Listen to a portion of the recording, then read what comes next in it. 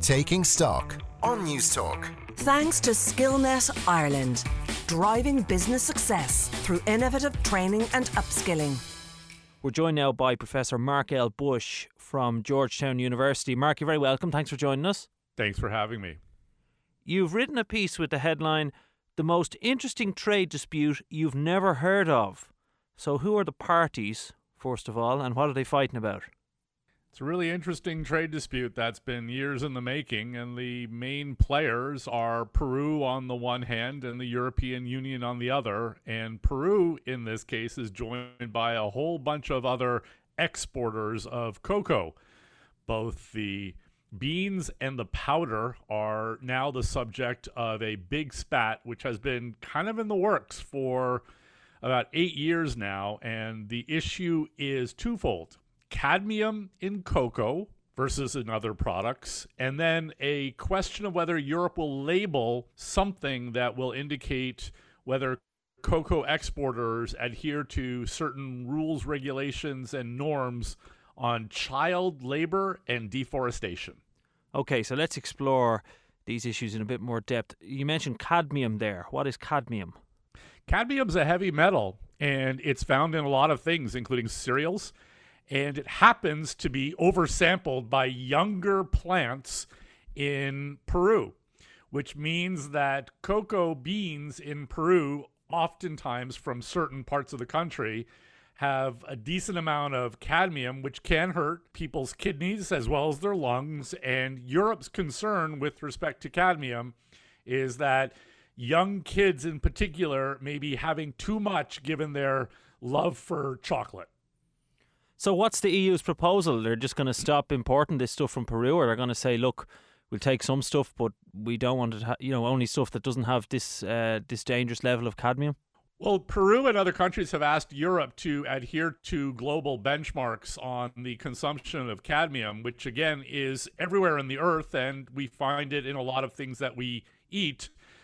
The Peruvians and others were successful in getting Europe to delay the implementation of its regime, but now we're going to be full flight in terms of this restriction on cadmium. And the real issue is, does Europe have science for at times being more stringent than global benchmarks on cadmium consumption, which a joint FAO World Health Organization committee decided was not really terribly at issue in the case of chocolate. But nonetheless, Europe has said otherwise, and Europe has legislated otherwise, and here we are. We're staring down a trade war that has been in high gear since at least 2014. And that's basically the idea, Mark, what I said, is it that Europe is going to say, look, we're not taking any of this cocoa if there's cadmium in it above a certain level? Above a certain level is the key, exactly. You're not taking any cocoa if you say no cadmium.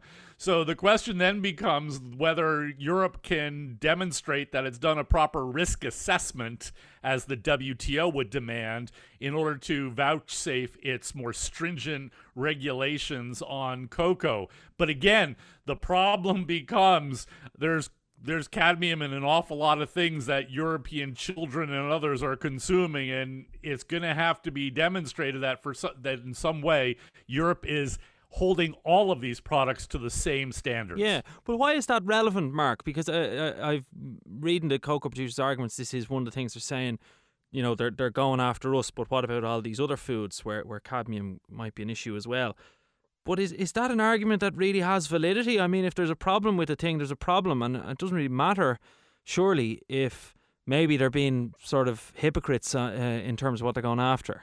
Well, as you can imagine, this case in particular gets spun as developing countries facing a rich country that is racing to the top over standards. What Peru and others point out is that it seems a little strange that Europe has this deep concern with respect to cocoa, but not other products which have at least as much cadmium, if not more, than cocoa. So it's a real issue, mostly because Europe is the largest consumer and producer of chocolate. And that makes it come to the head in terms of health and safety requirements. But the bigger picture, as you allude to, is health and safety standards writ large. This is cocoa today, but it's a whole bunch of other trade disputes tomorrow. And we already know that, given that we've all been watching with bated breath the fight over chlorinated chicken between the United States and the UK, as well as the European Union more broadly. These are the beasts today, the nature of a trade dispute in 2021. And so you take cocoa and you replace a couple of the key actors and drop cadmium in favor of some other mineral or metal, and you've pretty much got almost any imaginable trade dispute over agriculture. And that's the big picture. Yeah, so it looks like there'll be a lot of these things then going forward. I suppose, Mark, if Europe is being very concerned about cadmium when it comes to cocoa, but they're not so concerned about other things, maybe some people might interpret that as evidence that they're trying to look after their own chocolate manufacturers, whereas maybe they're not so concerned about other things, and it's some kind of, I don't know, maybe you call it protectionism or something. That's right. The view is that it's potentially disguised protectionism, and the notion would be that it's not so much that all of a sudden Europe is going to be self-reliant in terms of cocoa beans, but that they might be able to leverage pressure against Ghana and Cote d'Ivoire by more or less making it really hard for Peru and other countries in Latin America to export their cocoa beans and their powder, by the way. And this to help Europe get Ghana and Cote d'Ivoire to agree to labeling with respect to child labor and deforestation. And really, that's what your audience needs to pick up on in this story. What's other the connection, shoe is about though? Well, they're both being pursued in the case of chocolate right now, and uniquely in the case of chocolate, you've got the European Commissioner the European ambassador to Cote d'Ivoire saying that European consumers don't want to have to deal with the politics of sampling products that come from countries where child labor and deforestation may be happening. This is a slippery slope.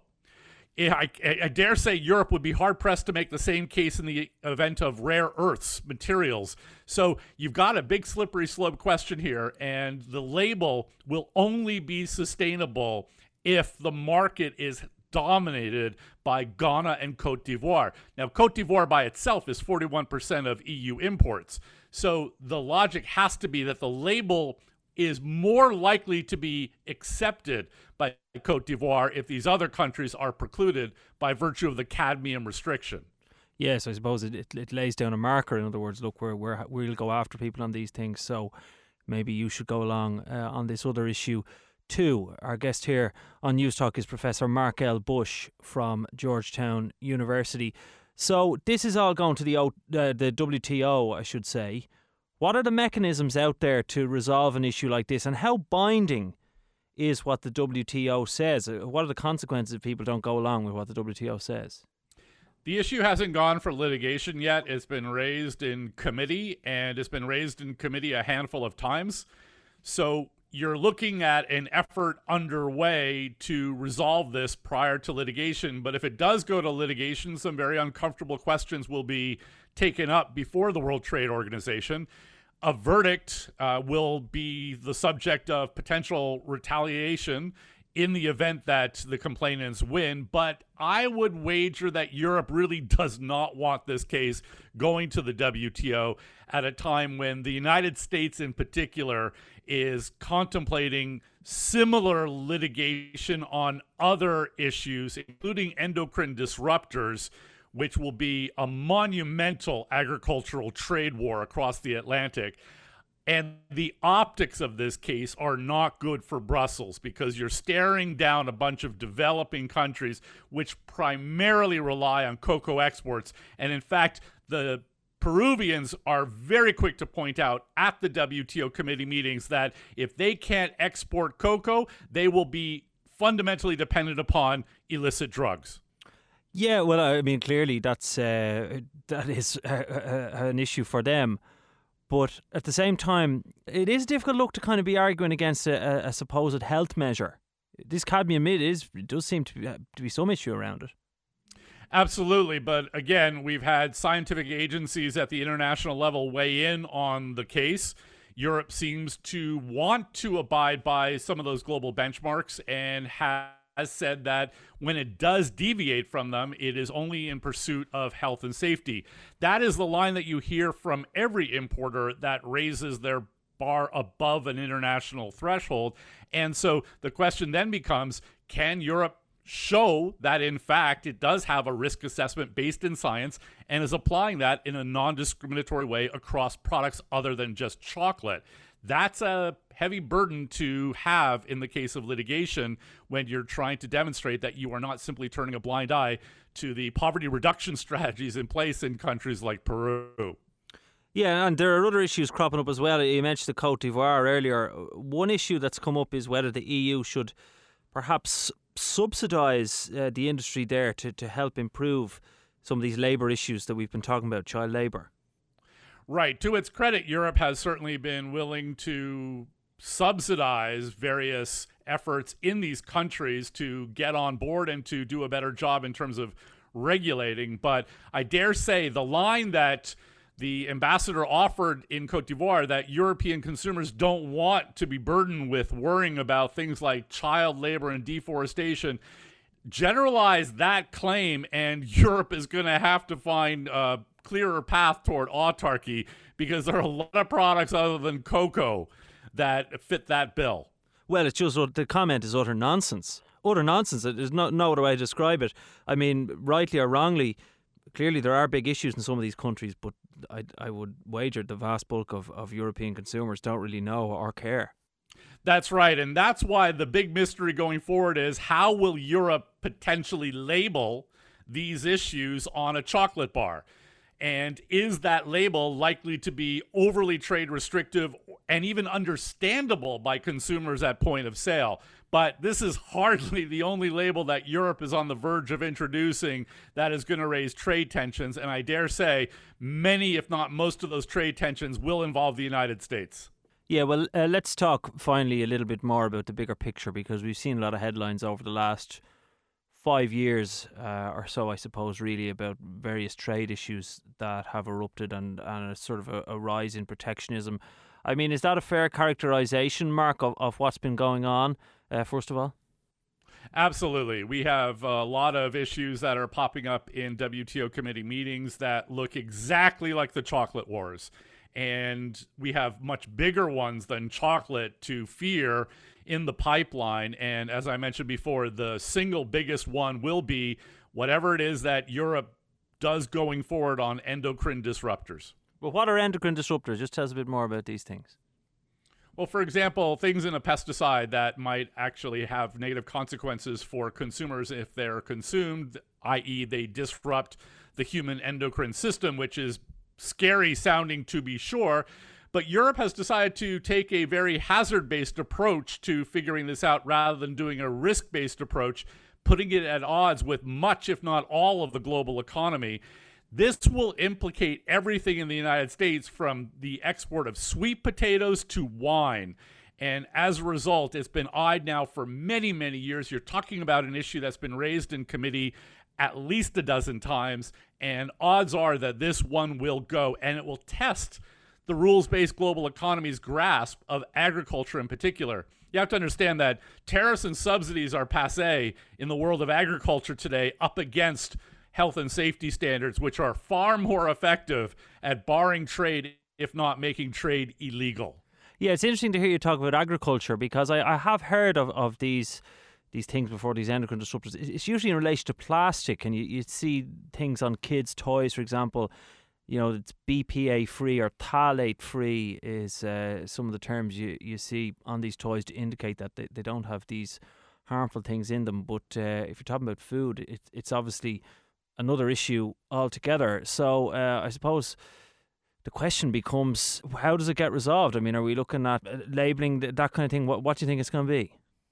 Well, the label will undoubtedly be a big part of the answer, but the question is, label what? Right now you have Brussels categorizing some substances simultaneously as being both yes and no on the endocrine disruptor front. This all has to get clarified, and then the label has to be matched to what we do know and conveyed in terms of information to consumers such that they can understand what actually is the real world risk. All of that is very fraught. And as a result, this one is going to be a big trade dispute and likely will involve virtually all agricultural exporters across the globe. And you mentioned that Europe is taking sort of a hazard-based approach rather than a risk-based approach. What do you mean by that? Hazard-based approach simply identifies in a binary sense whether something is potentially a hazard or not. A risk-based analysis examines the consumption of a real-world person under real-world circumstances, given, for example, the nature of what a serving counts as in the example of, say, chocolate. So all of the World Trade Organization rules are premised on doing a risk analysis. Europe, for some reason, has decided to buck the trend on endocrine disruptors. Yeah, well, obviously that does leave them ripe for that dispute, all right. OK, we leave it there. Professor Mark L. Bush from Georgetown University, thanks very much for being with us. Thanks for having me. Taking Stock on News Talk. Thanks to Skillnet Ireland, driving business success through innovative training and upskilling.